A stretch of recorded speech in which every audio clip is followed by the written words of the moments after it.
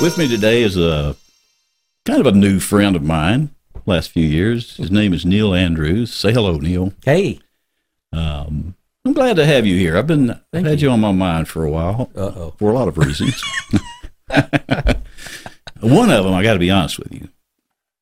Neil, by the way, is the music minister. Is that the correct term?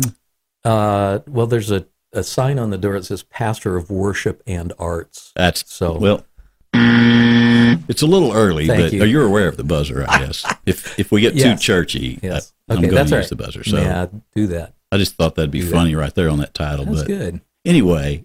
I'm the music guy. You're the music guy at the church I go to. Yeah. And people might say, well, why are you having a guy that's at a local church on? Well, there's a bigger story here because I'll talk to you, I guess, when you're just getting there. I like to come, inspect. I like to inspect the newbies and kind of feel them out and see, if they believe some insanities or not, kind of stir things up. But I remember talking to you about you didn't want to be one of those music guys at a church. And plus, you've got this real interesting background that a lot of people don't know about. And I don't know all about it. And like I told you in the green room earlier, I don't prepare for these. I don't want to prepare for them for two reasons. One, I'm incredibly lazy. Okay. And two, I like to be surprised myself. I like to just stumble into things. It's kind of fun that way. So we're going to stumble into your existence and find out how you came to be a reluctant minister of worship and theology, or whatever. What'd you say? Thank you. Yeah, that's another buzz prompted by you, by the way. Anyway, so yeah, you're the music guy at my local church, and what I want to do here, there's only two rules on Mike the Baptist. One of them we've already talked about. Yes. If we get into real churchy talk, I'm going to hit the buzzer because the purpose of Mike the Baptist is to dumb down the faith enough that an old publisher friend of mine once told me about songwriting. Back when I was writing these really ethereal, deep songs, he said, Jackson, you need to write a song so that a rock can understand it. Ah, yes. And I thought, you know what? There's a lot to that. So I might have dumbed it down a little too much after that, but the point was, and the point of Mike the Baptist is to talk about faith in normal language like people use outside the walls of a church. So, cool. Wish us luck. Well, we'll see if we can do it. How about we'll pray about that? We're going to go for a record number of buzzes. We may get a lot of buzzes coming up right here, just because. So that's the one rule. The other rule is you can ask me a question. Okay. Anytime you want to, if you feel uncomfortable with what I'm asking you, you can flip the tables on me. Okay. Anyway, the door is open if you want to do that, because this is the first part of Mike the Baptist, in my mind, is a porch conversation. Yep. We're just sitting down on the front porch and talking to each other for a little bit. And after we kind of get used to each other and hear a little bit about your background in this case, then we'll move on to talking maybe about deeper kind of stuff. Okay. We'll see if we get to that or not. That's the intent. And so that's the two rules. And so here's my first question. What did you weigh when you were born? I can't remember the fraction. It was 8 pounds and something ounces. But you remember that? Yeah. I'm impressed that you would remember that much. So I was going to start asking everybody that from now on. I'm testing you out to see if that's interesting or not, if you ask that. I was going to ask, do you remember what you weighed? And then I was going to ask, how long were you? That I don't remember. Yeah, nobody remembers that one. But I don't remember my kids. I don't really know why they write that on your birth certificate. Yeah. I mean, on your death certificate, do they write how long you 106 inches? Well, or probably not. I don't think they probably do that. But anyway, so where were you born? You're not a born and bred Southerner, are you? No. Okay. No. Where are you from? I've lived a lifetime here, though. Yeah. I've lived almost 30 years here. Oh, okay. All right. That's about how long I've lived here. I'm an Arkansan, but I've lived in Tennessee somewhere in the middle of Tennessee. Yeah. For about 30 years. So where are you from? Angola? Is that in America? Yes. Okay. Yeah, but that's one of those, those questions when you play the 3-question game of you get to know people and you tell them 2 truths and 1 lie. And they have to guess which one the lie is. Oh, okay. I've never played that. That's one of mine is, I studied music for this many years, something else, and I was born in Angola. And everybody automatically assumes. So yeah, you're not American. I am American. I was born in Angola, Indiana, which is northeast, all the way up in the corner, right next to Michigan. It's about 20 miles from Michigan. So you had good cheese. Or is that's Wisconsin. That's Minnesota. Yeah, that's farther up. Wisconsin. Yeah. No, I had good apples. Okay, in Michigan. Michigan's fabulous apples. Yeah. Really? Mm-hmm. So you were born in Angola. Yep. And you grew up, I guess, in Angola. Fort Wayne. Fort Wayne. Mm-hmm. What's the area like that you're from? Were you rural, city? Yeah, very much rural. Okay. My grandparents in Angola had the largest farm in Angola. Angola looks like what Franklin looked like about 25 years ago. Franklin, Tennessee. Franklin, Tennessee. They have a monument in the center of downtown, mm-hmm. and there's the 4 streets. So there's north, south, east, west that go out. Okay. The shops go maybe 3 blocks down on each one of those. Yeah. And then it gets a little less big city, and then it's farms. So it's typical small town America. Yes. Yep, with a nice town square kind of feel to it. Very much, yeah. Okay. Yeah. So that was Angola. That was Angola. And we lived there for a year.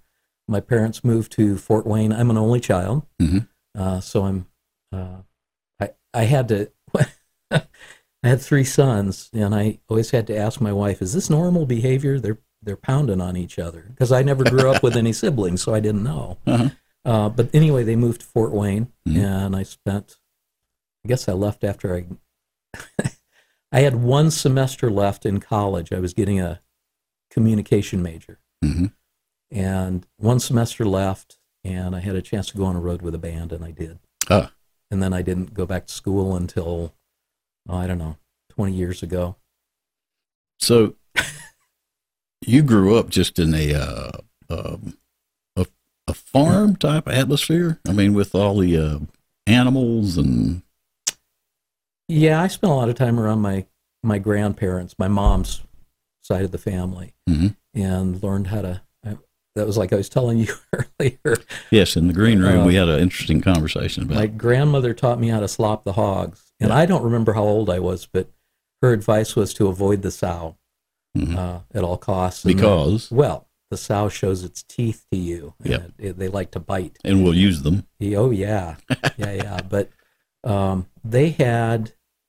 It's really interesting if you look at agriculture now, too, and you understand... I don't want to get into government, but... Yeah, that's another program. You understand how subsidies work and everything and why everybody raises corn now and soybeans. But I remember my grandparents probably had 8 different crops. Mm-hmm. They'd have wheat and barley and, other things like that. Plus they raised hogs and cattle and all of those things. And the food was all, they didn't put any chemicals in them or anything. They just grew them up and ate them. Sealed them up in a jar. Like they were. Yeah. Yep. Yeah. And so in the green room, we were also talking about how kids today need to see a little old granny wring a chicken's neck. That's right. Yeah. Because that would just be good for them. I think so.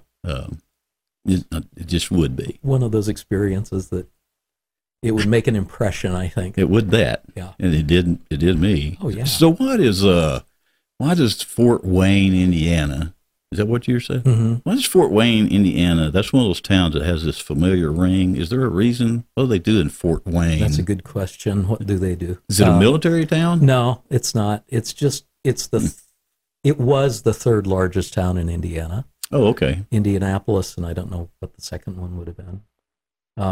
It has an extension of both Indiana University and Purdue University mm-hmm. that share the same facility. So a lot of people just said Fort Wayne a lot. Yeah, I don't know what the... We should look that up sometime. Somebody should Google that sometime and It's, see if it's known for something, or if it's just one of those towns that wants to be something. It wants to be a big city, but it's not. Oh, wait a minute. Hang on a second. I may be thinking of Fort Payne, Alabama. That would explain that. Okay, so Maybe. So you grew up Yes. Well, physically. in Angola. Yeah. And what'd you do when you grew up? When you became an adult, what was your or when you become an adult? You're assuming a lot. Yes. I am assuming a lot. What were you aiming at as a kid growing up? I mean, in Arkansas, we lived in a huge natural, beautiful playground. Mm. I mean, that's how I grew up. The area I grew up in was just this unbelievable, clean, clear, fascinating piece of land that had clean water and mountains and streams. It was just really, and we grew up where I'm from. That was our life. We roamed those woods and rivers, and it's hard to explain. It's so great. So that's what I'm looking for out of you here at this point when you were growing up and kind of coming into adulthood. What is it you were doing? What were you after? What did you do just to waste your time? So my sons always joke about when they go to Indiana, it's flat. Uh-huh. There are no hills. Okay. There's some foliage, but the predominant foliage is cornfield. Okay. So it's very boring. And the beauty, I always wanted to move to Michigan because I found it to be really a beautiful place. Southern Michigan has hundreds of lakes. Mm-hmm. And that was kind of that's what everybody would do on the weekends was they'd go up to the lake and stay over the weekend and boat. And it actually gets cold enough there that the lakes freeze. Mm-hmm. Skating? Oh, yeah, skating, Okay. tobogganing, Mm-hmm. sledding with real sleds instead of, there were times that I remember borrowing a Coke sign when they were the metal round ones. Yeah. Those sled really well. Those are very good. But Is sled a word? it is. It really is. It's a verb. It's a noun and a verb. I did not know that. I thought you just made that up. No. It's sled really well. SLED. I'm going to use that in the future. It'll make me seem smarter. Anyway. Okay. No. So there's one lake that I remember in northern Indiana where whatever date it would freeze on, they'd take an old car, push it out on the lake, and then people would gamble on when it was going to sink. Really? Mm-hmm. That is a hoot. And the question that I never got answered was, do they pull it out after it sinks? Or are they just building them up down there? I don't know. There's a pile of cars in that. There might well be. Wow. That's pretty interesting. Yeah. So were you an unruly kid? Did I answer your question? I don't know. Okay. It doesn't really matter, does it? No, the worst thing I did, and my wife gives me a hard time about this because I told her this story. One of the worst things I did when I was a kid, I love dogs. Mm-hmm. There's a but in there.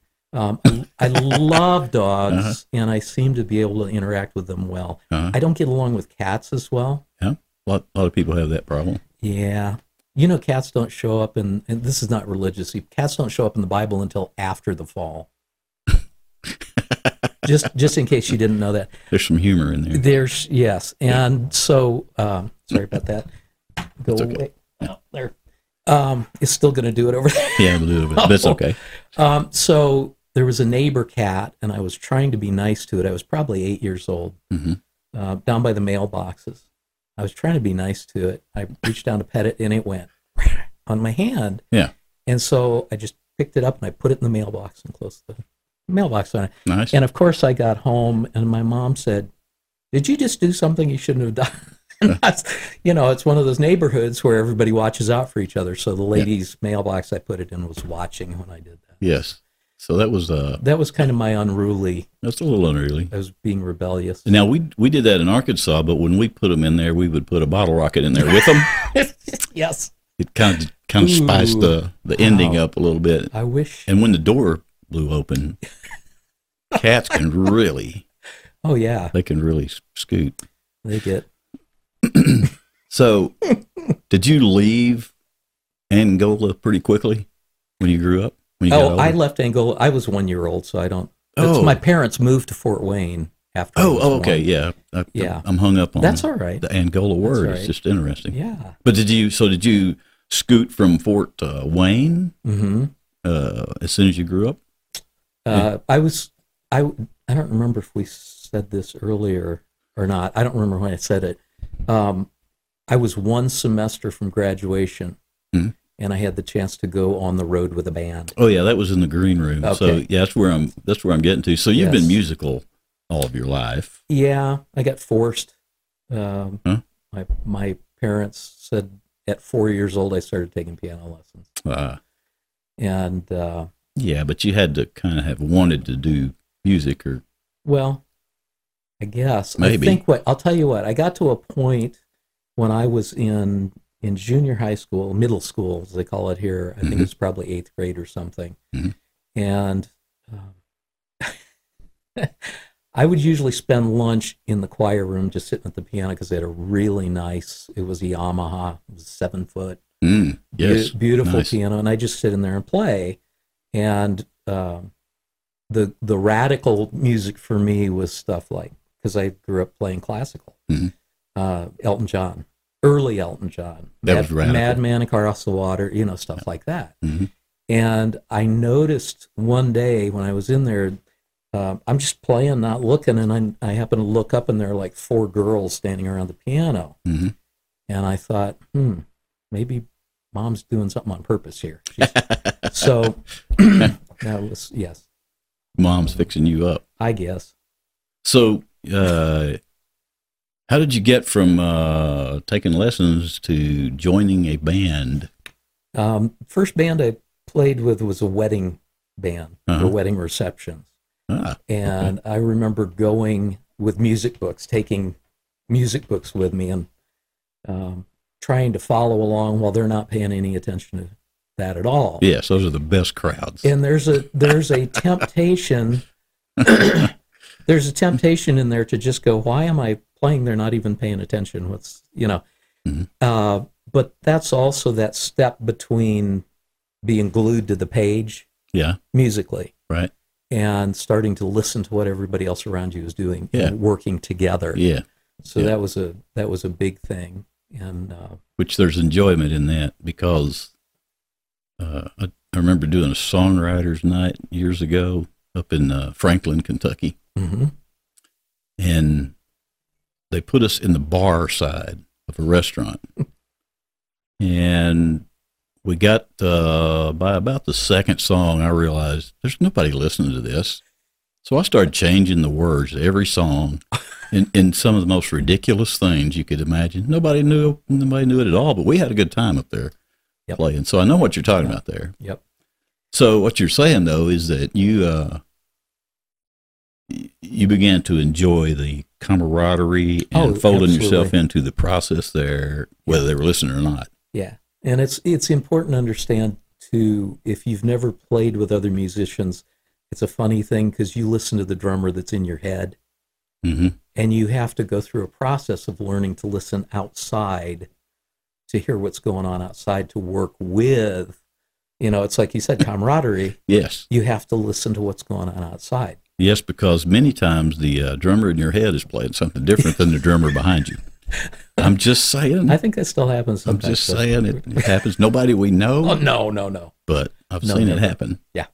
So the wedding band Mm-hmm. gave you some experience Mm-hmm. playing live and playing with people, and then what did that turn into? I'm creeping up. You know where I'm headed, because I'm afraid of that. yeah, you know where I'm headed. So what happened?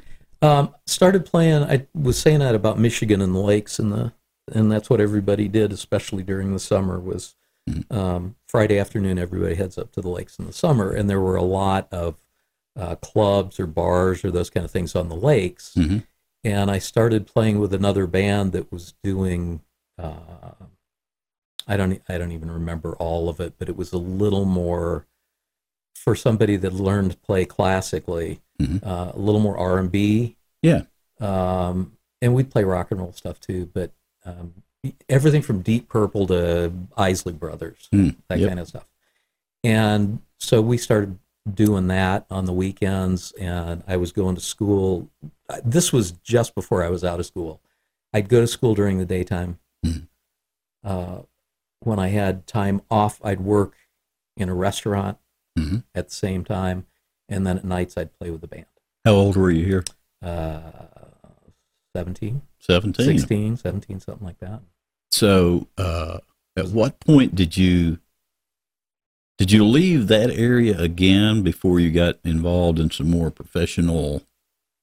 I had a band come to me and say, "Hey, we're looking for a keyboardist, another keyboardist." It was a band that had two, and they said, "We're on the road all the time, and we'd love to have you come and play with us." So, and you were how old at this point? Well, I don't know. I can't remember that many years back. Yeah, it's hard to. But it's a good exercise for you mentally. Yeah. Trying to help you out here. That's it. Thank you. So I would have been one semester from graduation. So it was, I don't know, probably 1920. Okay. Somewhere around there. So you there. were recruited fairly early. Yeah. And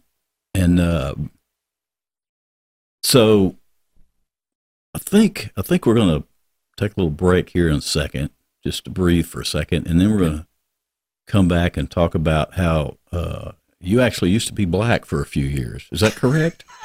I think that's how I read it, but I don't know. Maybe I missed something there. But yeah. But we're heading into an interesting period of your life, and then we'll skyrocket from there all the way up to how you landed here, maybe.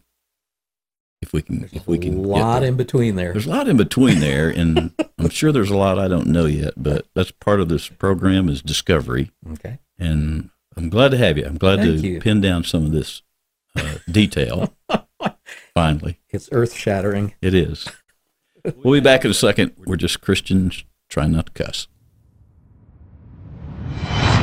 I can't believe I ate that whole thing. You ate it, Ralph. I can't believe I ate that whole thing. No, Ralph, I ate it. I can't believe I ate that whole thing. Take 2 Alka-Seltzer. Alka-Seltzer neutralizes all the acid your stomach has churned out. For your upset stomach and headache, take Alka-Seltzer and feel better fast. Did you drink your Alka-Seltzer? The whole thing.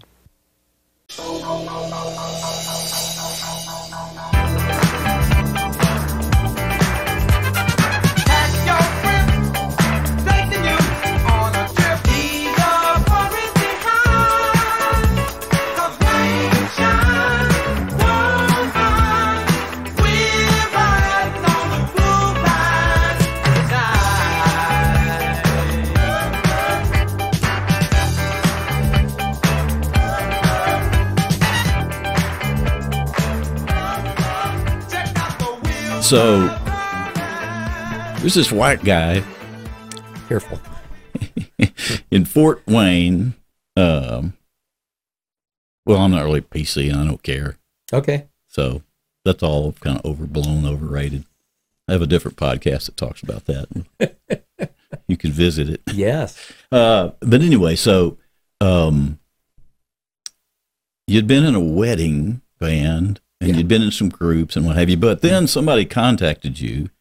And were these people from Indiana up in that area, or how did they find you? Are you talking about Heatwave? I'm talking about Heatwave. Yeah, okay. We're moving right into Heatwave. Neil, for those of you who do not know, played with Heatwave. Do you remember Heatwave? Does anybody remember Heatwave? I do. I have boogied to Heatwave many times, and we'll drop a little clip or two of what we're talking about in appropriately here, so we can catch everybody up. But I'll do that now. Okay. How did you wind up with Heatwave? Okay. So after being on the road for a while, moved to, sorry about that. There's a limiter on that. Yeah. Moved to Columbus, Ohio. Yeah. And played there for a while. I was in a band that I really enjoyed. It was what we used to call prog rock. Uh-huh. So we did old Genesis and Phil Collins and Peter Gabriel and Good stuff. Yes and Emerson, Lake and Palmer and Mm-hmm. I like that because being classically trained, it kept both hands busy. Yes. And it I was played interesting. bass in some of them. It wasn't like wedding band bass. It was like busy kind of. Right. On the keys. Yeah. So you had the keys and Yep. some melody going, and Yep. It was fun stuff. Anyway, I got tired of playing and being out, late and doing all that kind of stuff. right. And there's a whole lot more to it, but I got tired of doing that. And I had a friend that worked in a music store, local music store. Uh-huh. And he said, "Hey, would you ever want to hang out here and make some money selling instruments? I mean, all you got to do is play the instrument and show them how good it sounds, and then they'll buy it." Mm-hmm. And I did that for a little while, and learned some valuable lessons in Mm-hmm. doing commission sales. Uh-huh. And one thing that happened was people would come in, musicians would come in, and you get to know them a little bit. And a fella came in one day who's ended up being a really good friend that I haven't seen for a while.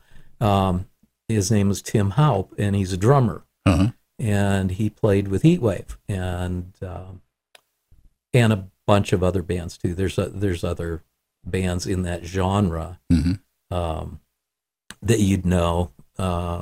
Midnight Star, and there's a band called Slave. Mm-hmm. A whole bunch of them. Ohio was full of Yep. that. It was kind of a center of it.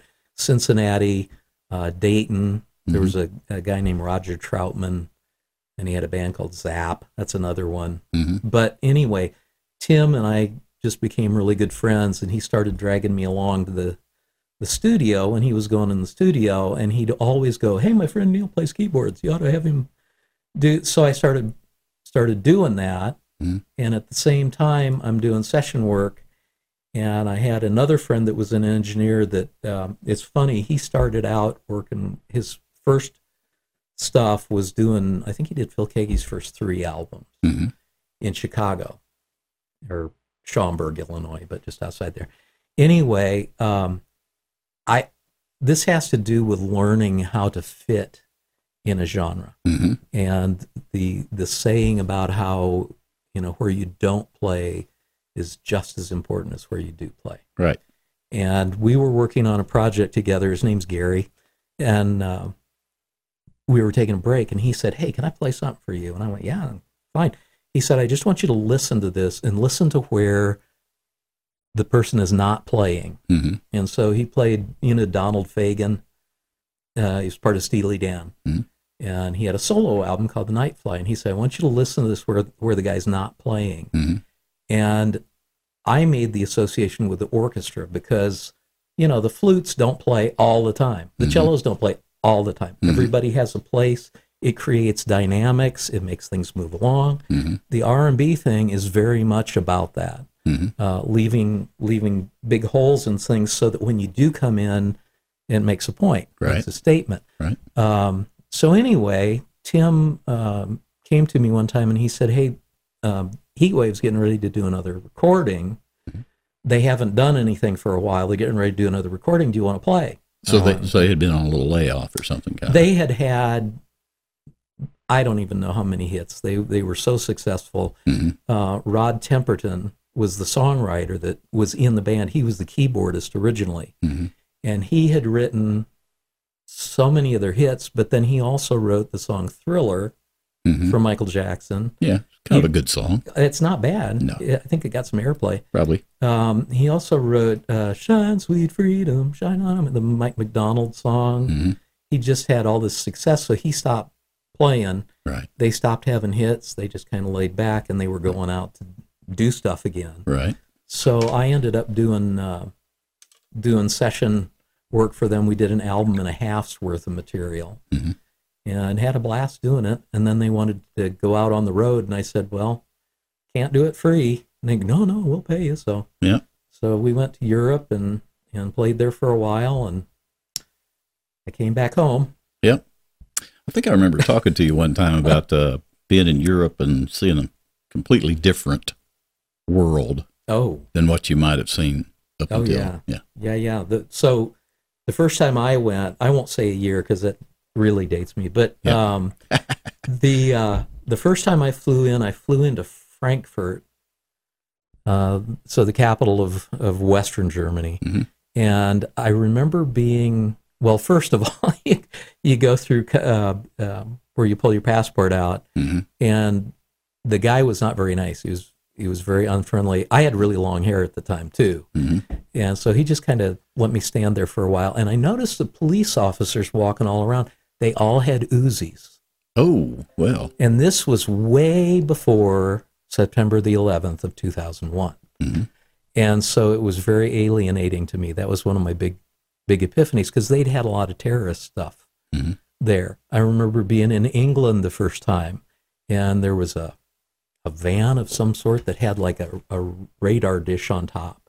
And they would drive around and see who was using their television, and then check the phone bills, or not the phone bills, their television bill, to see if they'd paid Oh, wow. for their BBC or not. It was just the picture of Big Brother Yeah. all over wherever I was in Europe. In the United States, never experienced anything like that before. So this was much different than Substantially, yes. Fort Wayne. Yeah, yeah, yes, Or, yep. In all sorts of ways, yeah.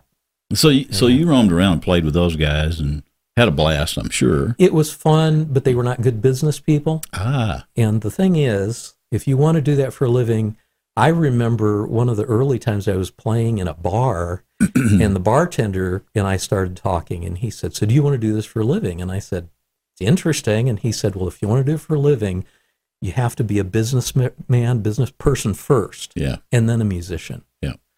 So I've always, If you want to go to the grocery store. yes. Yeah. Yeah, I mean, there's a whole other world behind the scenes in music that people don't see. I mean, Right. I've talked to a few guys and had them do some session things for me in the past that pretty well-known musicians, but it's a different thing to have them sitting across the table talking about, yeah, you know, I almost starved to death last year. Yep. Yeah. And you just think, well, that doesn't seem right, but it's there is a real business world back there, and Oh, yeah. if you're going to eat, you got to take care of that. My mom never understood that I didn't have a real job. She always wanted me to have a real job. Yeah. I'm on the road. I'm paying. I still remember the first time I came home after I'd been on the road. Uh-huh. Been on the road for, I don't know, 2 months. Not a big deal. Mm-hmm. 8 weeks. But I'd been living at home through college. Mm-hmm. I took off. I came home after that. She was very disappointed that I didn't have any dirty laundry for her. Really? Yeah.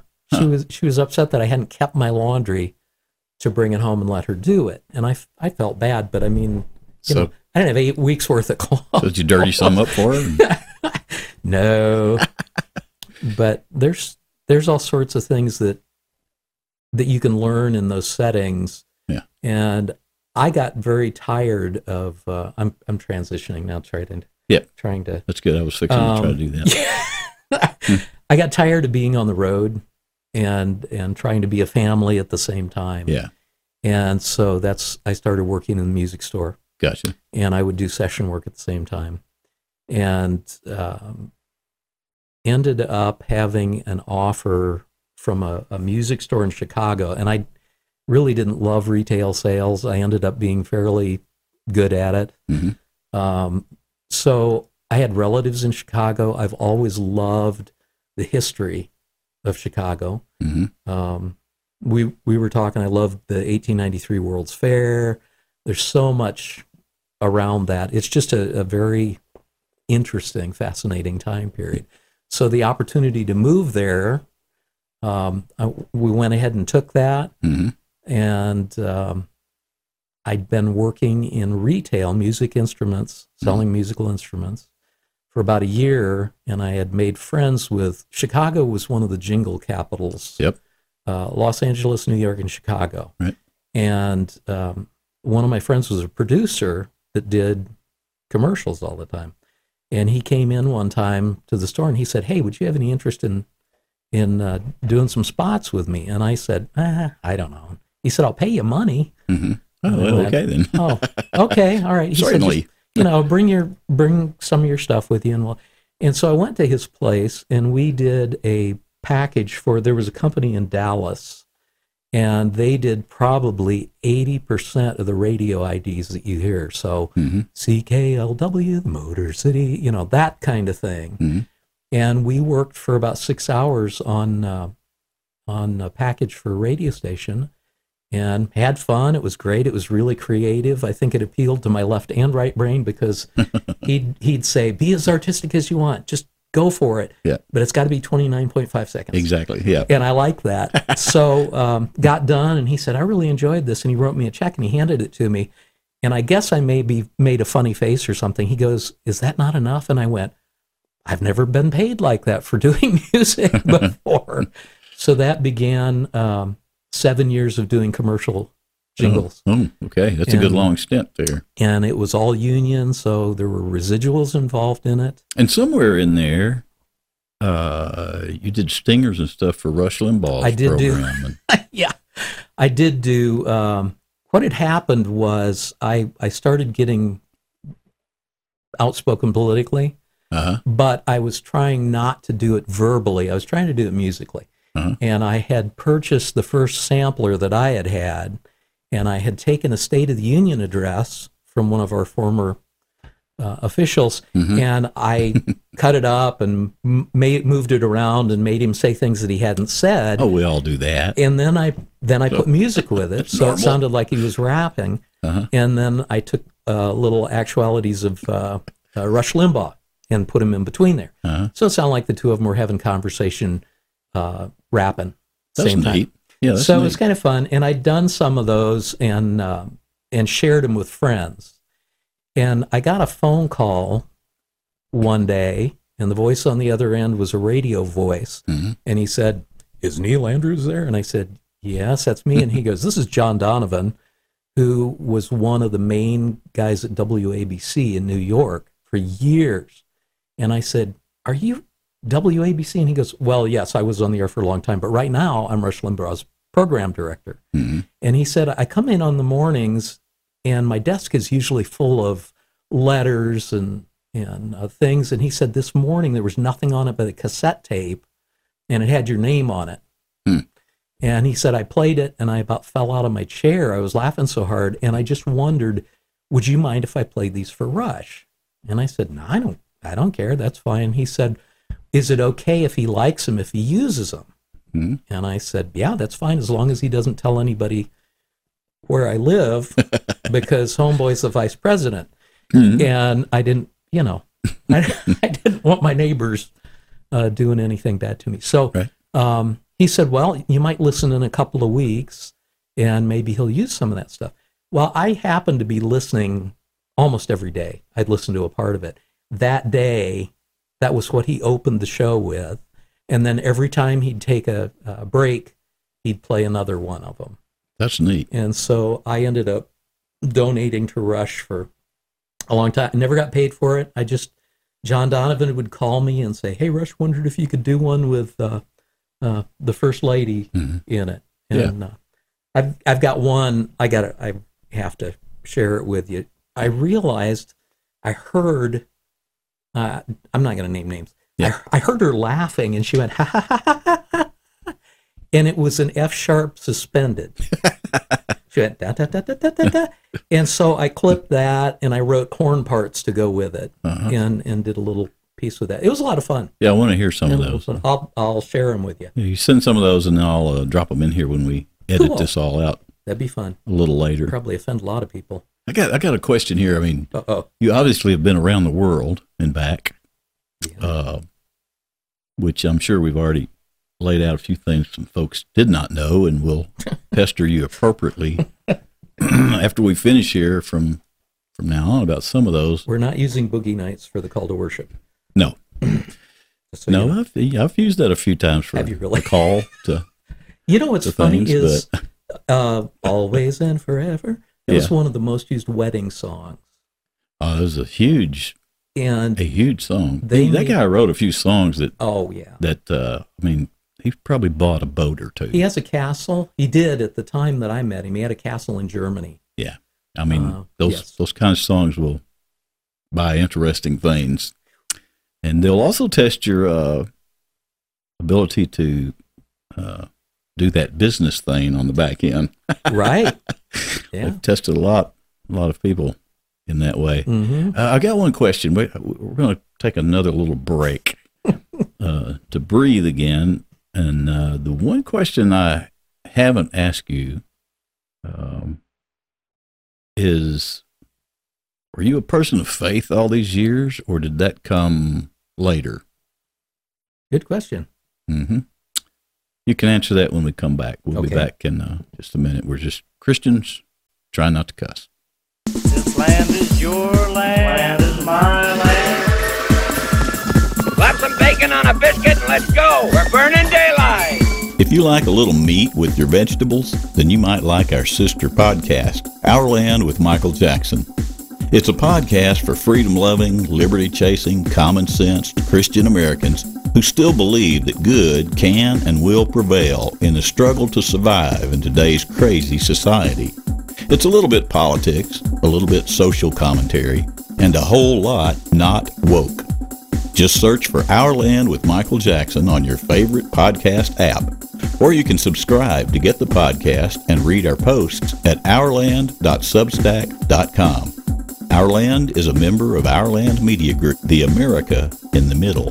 This land was made for you and me. We're back with my friend Neil Andrews, and we were just kidding earlier. You weren't really black, but it was it's such good music.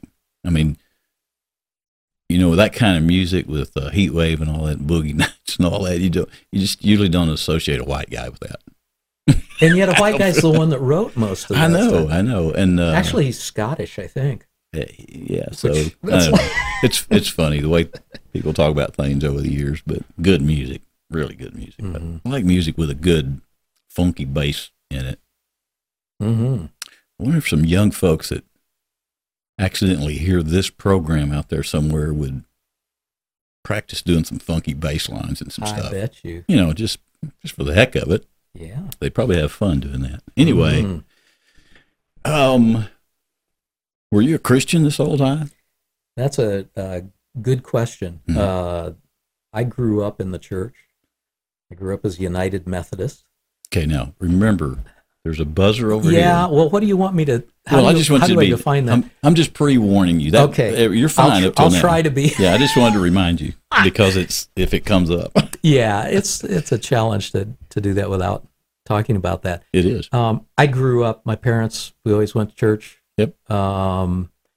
And I think it's funny. I've said this about my sons too. I realize that they live on. I don't know how to say this and not be. Yeah, that's the exercise. You have to find a Man. way. They live. Your kids live on your beliefs. They live on your faith. Of, they don't have to have their own faith because there's a car out there. Dad's going to drive me wherever I need to go. Yep, that's a good point. They don't have to pay insurance. They got a roof over their head. They got all that stuff. Mhm. And so I don't care how much you claim, well, that's not the right way to say that, to claim that you are a believer, Yeah. your faith gets tested Yep. when you're on your own. Yes. When you go to school or whatever it is, I'll see where you're going. when Yep. you don't have, your parents are an insurance policy. Right. It's kind of like being on your Essentially. policy till you're 23. The Yes. Yeah. health insurance thing. Yep, that's it. And so I think that came along. I used to play for church. Mhm. When we go, they had an organ, Right. and I'd play right out of the hymnal, play Yep. that, and always do Bach for the preludes, and the stuff that they didn't really want you to play. But Right. I enjoyed doing that to a certain extent. hmm But that's when I remember struggling because I had to go to bed on Saturday nights, and then I started playing with these bands that would be playing Saturday nights. Yes. The band is paying me money. The church is accepting my volunteerism, Yes. and so that was a struggle. And I told you I was a semester from graduation from school Right. when I went out on the road, and it was a challenge because I love education, I love school, and I couldn't find a lot of developed gray matter when I was out playing in bars. Right. It was it was difficult, but it was years later before I recognized. I've always been. I think of. I heard a pastor teach this lesson, and he called "How good is good enough." You know, I was always a good person. Yeah. I've basically been a good person, but I didn't realize that it needed to be a relationship, an ongoing relationship on a daily basis. Right. I'm getting close to the buzzer. I'm sorry. I'm trying. No.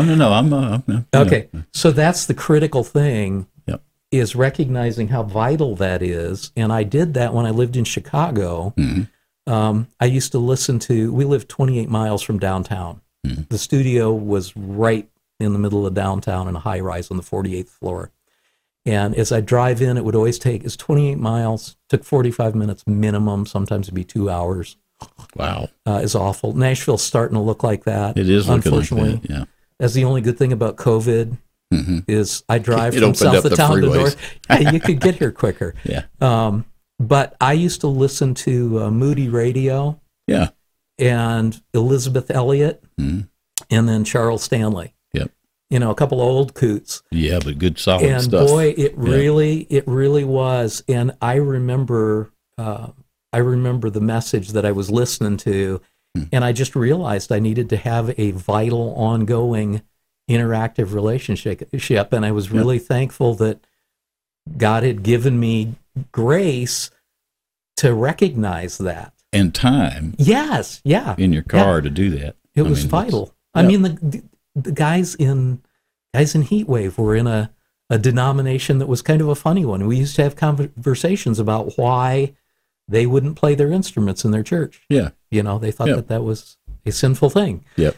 So I've always recognized who God is. Yeah. But I didn't recognize the need, the necessity of that being the center of Right. all things. So did that answer what you were asking? I think so. Even if it didn't, it was interesting. It's hard to, sometimes people want a date. Yeah. And I can tell you the cycles and the transitions and the things. Yeah. I don't think there probably was a specific time that I just kind of went, but I'd always felt like I gave it over anyway. Yeah. Was I a good person? Yes. Did I always act perfectly? No. Yeah. Not sure anybody I know ever has. Yeah. If they have, if they'll spend 10 minutes with me, I'll correct that for them. Well, I'll get something out of them. when we first moved to Nashville from Chicago, we spent a year looking for a church. And I had a friend's mom say to me, so what are you looking for in a church? And I told her some things you're looking for. And she said, so you're looking for the perfect church, right? And I went, Oh. yeah. And she said, well, as soon as you find it and you start going there, it won't be perfect anymore. Oh, wow. We'll come to Jesus moment Yep. from somebody right Yeah, there. but that's true. So it's my understanding, you correct me if I'm wrong, it's your Yes. story we're talking about. You never intended to be a music guy at a church, did you? Oh, no. How did that happen? Yeah, I think I would have thought that would have ruined my career. Yeah. Yeah. So I was doing sessions and production. they don't work play and- boogie nights too much in churches I've been to. So except when they're doing karaoke and BJ's the DJ. Then they do. I missed that night. I guess if I was confessing, part of me might have missed a little of that on purpose because I'm not capable of behaving in some situations like that. So Yes, I I might have saved understand what you're- myself from being in the news. Yeah, you and I both. Yeah. But so So I, when we finally found a church, I made my wife promise that she wouldn't tell anybody what I did for a living, because typically when you start going to a church and they find out what you do, that's all they want you to do. I mean, I have friends that are physicians, yeah, and during the greeting time, somebody always sits behind them and goes, I've got this funny pain in my throat, Yeah. or I've got a lump in the Right. whatever. right, And so I was willing to do a Bible study or, something like that. I just didn't want to do music all the time because that's what I was doing all week long. right, And we had the pastor over for dinner one time. And during conversation, he said, "Hey, Neil, I heard that you used to work with blah, blah, blah," and named several artists. And I looked at my wife and she went, like, I didn't say anything. So I don't know who told him, but I said, yeah. And he said, well, would you ever consider filling in if our guy can't do it sometime? Oh, that's where it starts. And I was honest with him, and I said, you know what? I've played in front of these I've played in front of like 30 or 40,000 people. Mm-hmm. I've done all these things. I can sight read, I can sing, I can do all this stuff, but I don't understand worship and what classifies as that, because it's not just playing out of the hymnal. Right. So I don't understand what it is. I don't feel qualified. Mm-hmm. And he said, well, that's okay. Why don't you just pray about it, And so my wife and I consistently prayed, if this is something I'm supposed to do, is fill in for this guy every once in a while. And this went on for about 8 months. And the pastor, he'd walk out of the sanctuary on Sunday morning and we'd be shaking hands. He'd go, have you heard anything yet? Like, nope, God's been very silent about that, not a thing. And at some point, I felt like I heard encouragement. I don't know how you define it. What's God sound like? Is he a bass or a baritone? Yeah. I don't know. Might be a soprano, but Just don't say lead, because you'll get buzzed for lead. yeah. You will No. absolutely get buzzed. No. But I felt like I heard this guidance that said, I gave you gifts and I want you to use them Mm-hmm. as long as you are recognizing that I am, that I am the center of these things. Mm-hmm. So that's how that started. It was part-time at first. Mm-hmm. And it wasn't very long into it, I realized the commonality between the people is the artistic things. Right. Music, photography, whatever it is. Right. But it's about each person's relationship, Okay. with God. Right. And that's the primary thing. And then the arts, the music, all those things are what pull us together and make us a community. So this is what got you, I guess, hooked in there good, is that you realized you weren't doing it for yourself. Really. This seriously. wasn't a heat wave extension. It was No. You had a different, I guess, driving force that, well, you had a reason. Yeah. And the reason was your faith. Right. So, although you were reluctant to start doing that, as you got into it, were you all in then? When you understood what you were doing and who you were doing it for? I honestly felt the word that you use is called to it, a calling. What do you use for that instead? What's another? I would use the word call, but then I would buzz myself. But and I would try to find a way to say that. The occasional non-believer that may hear something like what we're doing right now. Yeah. I want to use language because they may not understand call. Maybe destiny.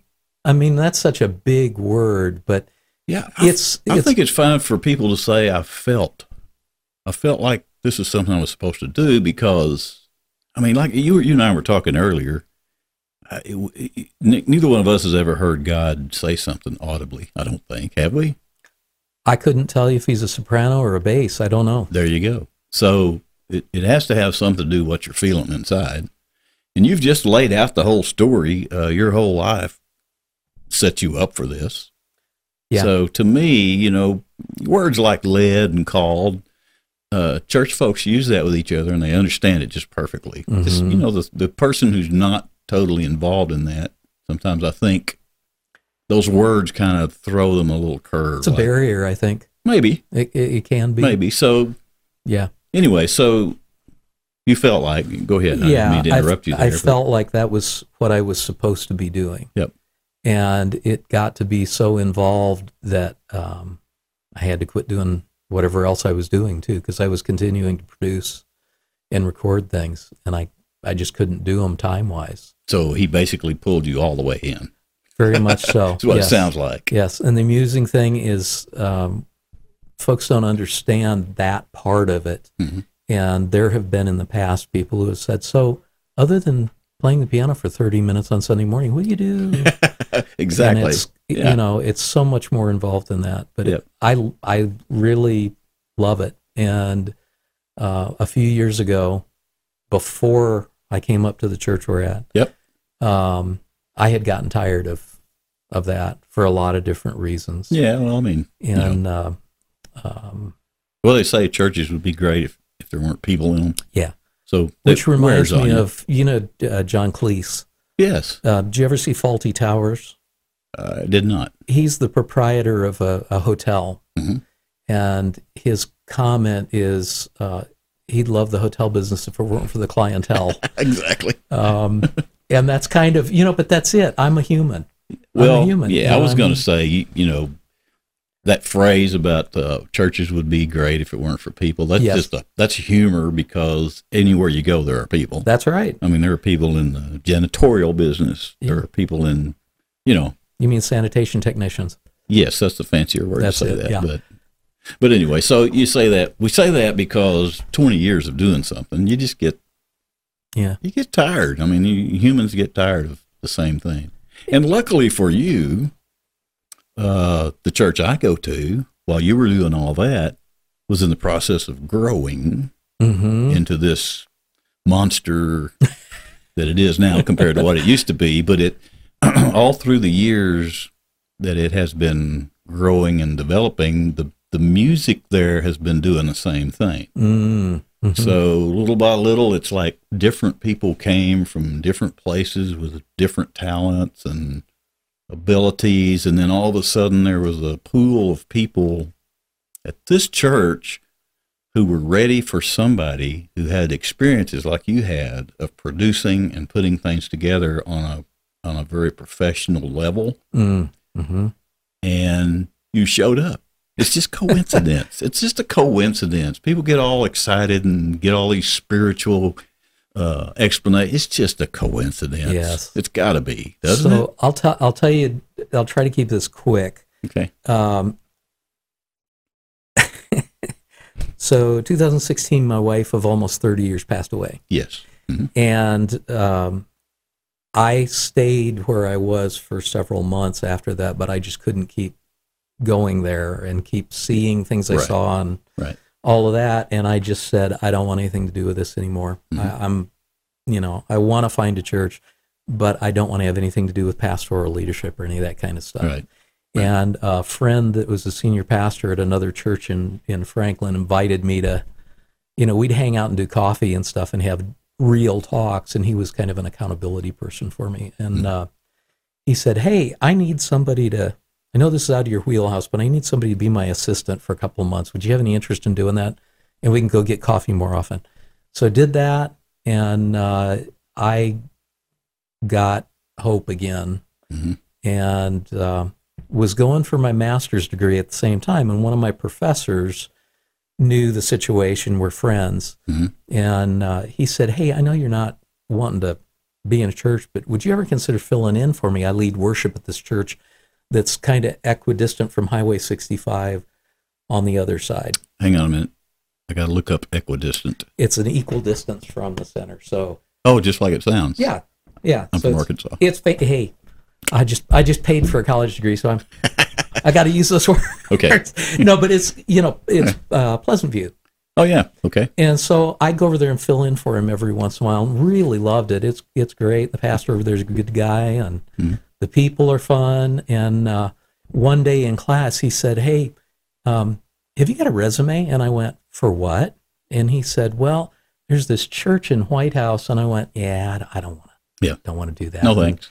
And he kind of pestered me for a while. I finally gave him the resume, and I ended up talking with the folks over here. Yeah. And I came up the first Sunday and was amazed at the difference between, I love my friends in Williamson County, Mhm. but up here it feels like, and this is meant as a compliment, it feels like Mayberry. Yeah. I mean, Yeah. there's genuine, there's an adage they use about the church that 20% of the people do 80% of the work. Yes. And I've seen that Yep. where I was, but I come up here and there's a whole lot more folks and they want to be involved, and it's not just, oh, let me give you a check and you take care of it. Right. It's, I want to be involved in it. Yeah. Good And people. so Good it's people. exciting. And I'm going to say it again. I feel called here, or I wouldn't be doing it. I'm not going to buzz you on that one Thank you. because that was so heartfelt. And I are one of those people that you're around. So, but I agree with you about the whole, the Mayberry feel. The Mayberry feel is just an authentic feel. Yes. Yeah. And my experience with this group of people that you and I are involved with is they're all very authentic people. They don't Yep. think too highly of themselves. They laugh at themselves a lot, which is pretty doggone healthy, I think. Yeah.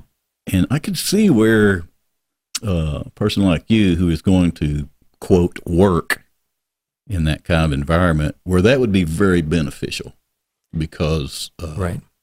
yeah, I could just see where that'd be a beneficial thing to have because me personally, being a little bit cynical and Who, you? sarcastic, yes, I know it's a shock to most, but That's a gift. The spiritual gift of sarcasm. that's exactly right. My pastor and I share that. Yes, I'm not going to say that. He on a much healthier dose of it than me, but I learn things by questioning them. Mm-hmm. I don't know if I come across to some people as, well, you're just pretty cynical. No, I'm not really cynical. That's how I Right. deduct things. Where were we going with that? Well, we used to be able to do that. We're not allowed to do that anymore. Oh, well, I can because I'm not in the Yeah. minister role, so I have a little more free reign than you do. So, Gotcha. if you need to know something, you Thank can ask me behind the scenes, and I'll get it I'll out of do somebody that. for you. We get done. I've got a couple of questions. Well, look, whatever happened, I'm glad you're up here. It's been good and Thank healthy you. for our bunch of people. And all joking aside, if you look at a life like yours, a life like mine, any believer's life, it's really interesting how way down the road in your life, you look back at all the things you went through and you go, oh, that's why. Yep. That's why. Me personally, Mike the Baptist came up pretty recently because for a period of time back in the fall, I had started writing political things for my podcast called Our Land, which you can subscribe to, Substack, ourland.substack.com. But anyway, I had been writing those, but there was still something I was wanting to say, but that was not the vehicle to say it, and I didn't know what to do. And real estate, which I'm involved in, has kind of changed the last couple of years. It's kind of changed. A lot of people moving in, Yes, there are. which is changing the local markets. Anyway, a lot of things are changing. So in the fall, I began kind of, I don't want to have to buzz myself, so I'm trying to say this the right way. You want me to change places? Well, you just point at it and I'll buzz it Okay. if All I right. need it. That way you won't have to get up. But anyway, Mike the Baptist came about because many mornings I'm travel to the studio at its undisclosed location, and I sit around and kind of I get up at 4 a.m. So I've got a lot of time before a lot of things start churning. And I was thinking, what do I need to do? What if real estate completely blows up? What if what should I do? And the whole time I'm doing that, I'm sitting in the studio and thinking, what? And then it just kind of dawned on me one morning. It's almost like he hit me in the back of the head with a frying pan and said, Dummy? you're sitting in a studio and you can do all these different things. It's paid for. Why don't you use that? Yeah. And I kind of went, oh, okay. So my friend had jokingly called me Mike the Baptist for years, and it just all kind of clicked. Now, I say all that to say this. When we play Innie or Outie here in a moment, if you win, everybody wins. You're going to get a custom coffee mug, but I haven't printed them yet. And the reason I haven't printed them yet is because I want to see if Mike the Baptist takes off and actually goes anywhere. Because if it doesn't, I don't want a bunch of you people to have a coffee mug that says Mike the Baptist on a shelf in your house so you can point at it when you have company and say, see that? That never got off the ground. But anyway, so anyway, I just look back on my life like we're talking about yours, and I see how things happened over the years to put you in a place in your life where you can use things that he gave you the ability to do if you'll just use them. Yes. And my experience is the things that I feel urged to do, that I feel like he's urging me to do, those things always have a comfort about them. Mm-hmm. They have a way of working themselves out in ways that you and I could never probably sit down. And I hope someday to have that conversation about your school of music that you talked about in the green room a little while ago, which is a whole other idea that I know is in your heart. Yeah. As they say. But anyway, so long story short, here we are. Two guys with a few years on them now. You've landed in a good place. You can tell that you're suited for what you're doing. Mm. You will get tired of us too. That's just going to happen, and we all know it. But until that time, it's good to see you working with the people that have those abilities and trying to nurture that and get them to maybe see something in themselves they Yes. haven't seen before. So you know what's going to happen down the road. They're going to be in a spot where they have a new thing they're doing, and they're going to look back and say, oh, all of those things were kind of working together to put them where they are. What a great planet. Yeah. And the one running the planet That's it. is really good at it. Yeah. And it And I just, to add to that, I was thinking about, I'm not pulling out the words or anything, but okay. you know, he tells us just what we need to know. He don't give you the long view, Mm-hmm. and there's very little foresight, Mm-hmm. and I don't want to get buzzed, but Yep. you know, he told Abraham, go. Yes. And he didn't say pretty well where. all He he just said. said, go. Go. And that's the thing, is I felt like you don't get all this foresight because you probably wouldn't be able to handle. Yeah. I mean, if you knew everything 20 years ago that you know now, Yeah. what would you have done? Yeah. Probably something different. Yeah. But he will give you hindsight. Yeah. So that you can see how those things all tied together, all work together. If you're paying attention. Yeah. Well, you got to wanna. You do have to kind of want to. Well, look, we're going to move along because I have to go show a house, speaking of real estate, Yep. here in a little while. But we're going to take a break, come back, and we're going to play Innie or Outie. And I'm glad to have you as our third contestant on Innie or Outie. We'll be right back. I feel privileged. Hey everybody, it's time to play America's almost favoriteest new game show, Innie or Outie, where we challenge our guests to figure out if a phrase we give them is actually in the Bible or out of the Bible. Sharpen your wits, guest. You're about to be in the hot seat of Bible stuff, because you're the next contestant on Innie or Outie. Here's Mike. Oh, man. It's such a great honor to have somebody with actual intelligence here. And who would that be?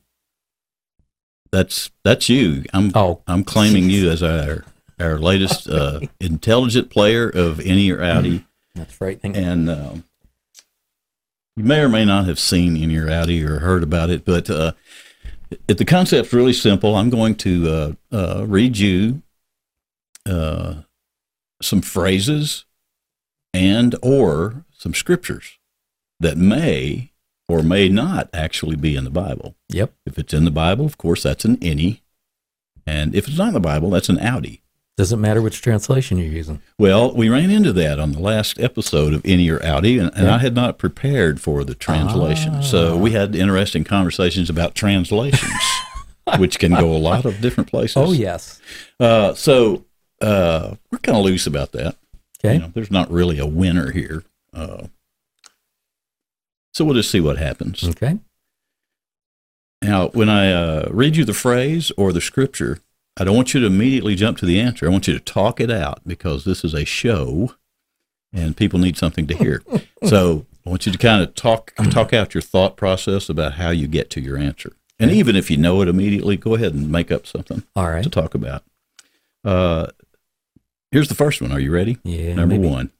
This too shall pass. Okay, take your time, Neil. The clock is running. Suspenseful music will be edited in under your thought process as you're talking this out. Is that in the Bible or out of the Bible? Is That's it an innie or an outie? That's a gastrointestinal comment. I've heard that on the Food Network too. Yes, this too shall pass. So, Yeah, I'm not positive about that one. I would say it's out, you would say it's an outie? probably. I don't know.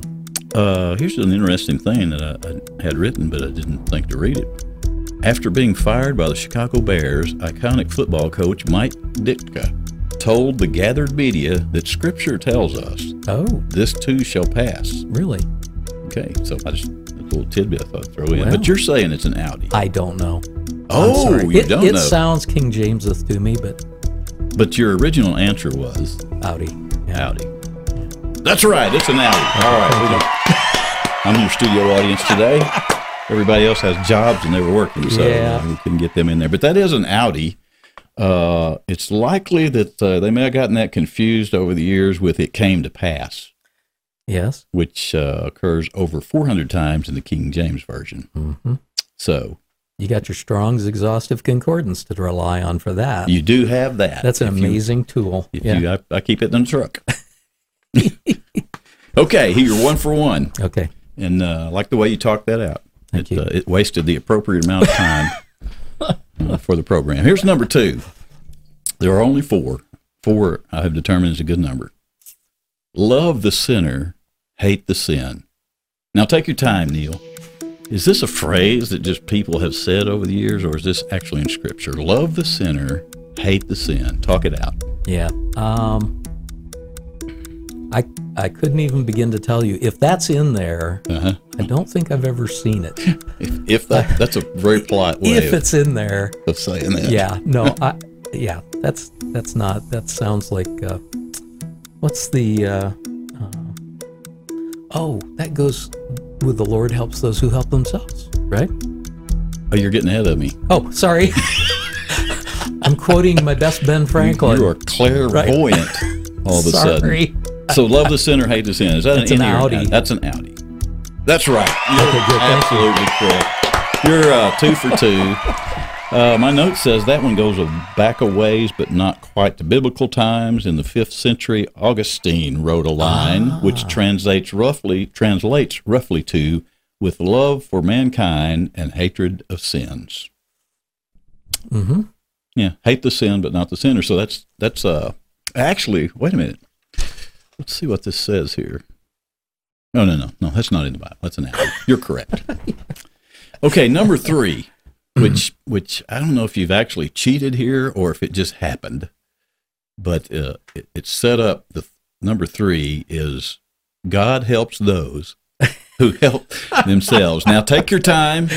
Take your time. Do not rush, because I want you to get a correct answer here. Is that in the Bible or out of the Bible? God helps those who help themselves. Do you know that when they were trying to decide the national bird for the United States, Ben Franklin said He did? he did. He said the turkey is the most intelligent bird, Yes. and he wanted to assign turkey to that. And it was right around that same time period where he said, God helps those who help themselves. So Benjamin Franklin actually said that. That was what I'd heard. I don't know. So are you saying, Neil, that this is an outie? I am saying that. Yeah. You're right. You're absolutely. And you knew it. You knew it. I mean, you knew it the whole time. In fact, you answered it on number 2 as Sorry. well. So, but that's okay. We still wasted the appropriate amount of time. Okay. So All right. here's number 4. Final question on innie or outie. And now this one, this one may be tricky for you, so I want you to concentrate really closely. Flesh gives birth to flesh, but the Spirit gives birth to spirit. Take your time, Neil. We've got, well, till I have to go show a house. We've got a little bit of time. My wife said, do not let this cause you to miss showing that house. That's an outie. Because she wants to go to Kroger. Outie. That's an outie. You think that's an outie? Do not let this cause you from going to. Yeah, that's an outie. Okay, but here now, this is actually, I'm pulling one direct from Scripture. I may or may not have changed it. Keep that in mind. Flesh gives birth to flesh, but the Spirit gives birth to spirit. If it's not in Scripture, it's awfully close. So you are saying this is an any? I'm going to risk it and say it's an any. You're right. You're 4-4-4. And I did not have to lead you along like I have a couple of other guests that I've Really? had on here. Nowhere close to as much. When a friend of mine that was on the program recently said it reminded him of, when you were in school and you had a teacher that says, now come on, you know this answer, you know. Very good. 4 for 4. That's John 3, verse 6, by the way. Thank you. Oh, wow. What a great contestant and a fine sport today on Any or Outie, America's almost favorite new game show. Study up, future guest people. You're next in the hot seat for Any or Outie. So, well, that was fun. Before we go to our final break here and come back and end the program with a hymn like I like to do in church fashion, I'm going to ask you a very serious question that I've been asking the guests that I've had on here, and it's been some pretty interesting answers. If you believed, Neil, that God had given you something to pass on to people, that he had maybe given you some sort of a message, but it was intended for you to give that to other people, what would you say that would be for you in a sentence or two, if you narrowed it down? I don't think I'm talking about just a passion, but there are some things in people that you know what I'm talking about. Mm-hmm. Feel like it's been downloaded into you to share with somebody else. What would that be in you, or do you need some time to prepare for that answer? If I were going to do it in one sentence, I would have to have time to prepare for that. Yeah. Maybe a couple or three sentences. Okay. All right. I'll do my best. Okay. It kind of goes back to what we talked about, the School of the Arts. Okay. And if you have recognized that, and you can buzz me all you want to now, Okay. No, since you asked me that question. Yeah, I won't on this one. You recognize that God has created you as a unique being. You are not like anyone else. There is no other person exactly like you. Mm-hmm.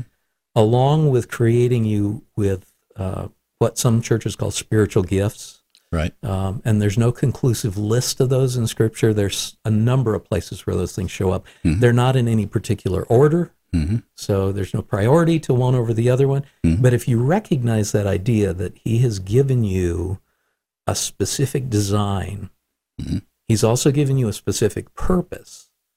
And above all, everything else, you need to figure out what it is that God put you here to do, and then be obedient. That's it. I'm sure I could be much more eloquent if that was pretty eloquent. he gave me another 10 minutes. But that was pretty, in my world, that was pretty eloquent. I just think, I said to you, I've seen people putting so much money into things that we can control. Yeah. I could say politics, but I was going to avoid that. Yes. But investing every 4 years, let's put all this money into this, mm-hmm. and then another 4 years come along, got to do it again. It's just that, and be hoping that you're getting the results that you want out of that. Mm-hmm. And yet, if you recognize that foundational change is the thing that's going to make a difference, mm-hmm. and it's recognizing who the Creator is, and it's recognizing who the Savior is. So you feel like He's given you the desire to help other people see what's inside them. Absolutely. This is a worthy pursuit. It's biblical. It's in 1 Corinthians 2, where it says that if you're in a leadership position in the church, and this is the Neil translation, if you're in a leadership position, you are to empower believers for works of ministry. Yep.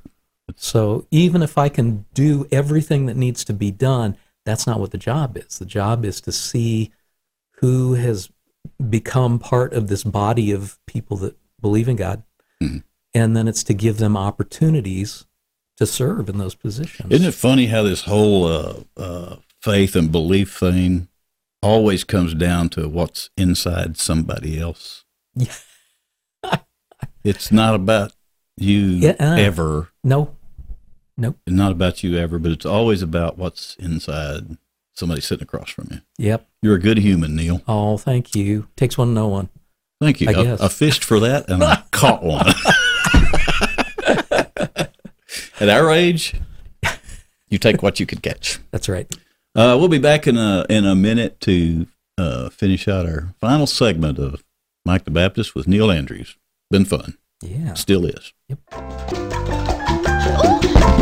Ma tu non sei una Chiquita! Non tutte le banane sono uguali. Solo Chiquita ha il gusto 10 e lode. Cercala nei negozi più chic. E dove se no? Chiquita, gusto 10 e lode. Hey, we're back. Final segment of Mike the Baptist with Neil Andrews. Been fun. I'm really glad you came and did this. You and I have a problem in the world of scheduling things that actually work out. I don't know what that is, but... you are going to come and play, aren't you?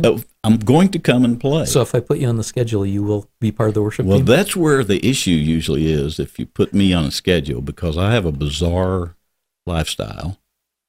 And sometimes I can control it, but when people start dying, I can't control it. And that's happened a couple of times with us where I had to pull out. But my intentions are to come play. Okay, you have good intentions. Yes, when you can get me, and ironically, I booked you for this a few weeks ago, and then we've been playing a juggling thing on that one back and forth. But anyway, I'm glad it finally happened. So I hope I get to return the favor now. Thank you for taking the time. Show up there and play a little music for you. You know, I have a reputation of being a little unruly or, not normal and all that stuff. And I don't know where people get that, because I'm actually very normal church guy, and in following with the orthodoxy of the church and the way things are supposed to work. I've elected to always close out Mike the Baptist with a hymn. My hymns come from the 70s. Oh, okay. But you realize that's 50 years ago. Yeah, I hadn't thought about that. Ouch. Kind of stings. But now, we're not going to start talking about age, are we? Absolutely not. I didn't think so. No. If you're listening at home or in your car, and you have the Mike the Baptist hymnal, turn to page 68. And we don't have any music. We don't need any music. You and I will be the choir here at the end of Mike the Baptist. Now, I'm not a really good singer. I'm very hard to harmonize with, but I'm enthusiastic. So who can sing like Pastor Maurice White? Well, neither of us. Probably not. But we're gonna fake it in a good Tennessee fashion here, and you can sing along with us if you know this. Mm-hmm. It was one of the better hymns from the 70s, I think. This one didn't go back. No, this was 70s. Wasn't it? It would have been, because it was, yes.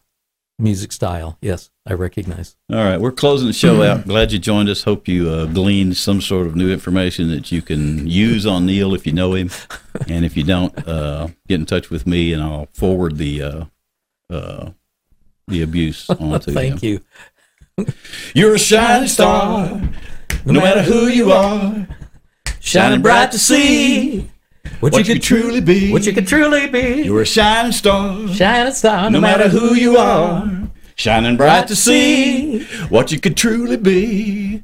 Shining star for you to see what your life can truly be. Shining star for you to see what your life can truly be. Shining star for you to see what your life can truly be.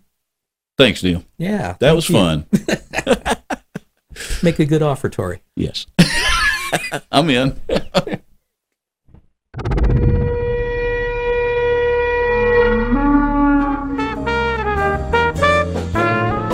Mike the Baptist.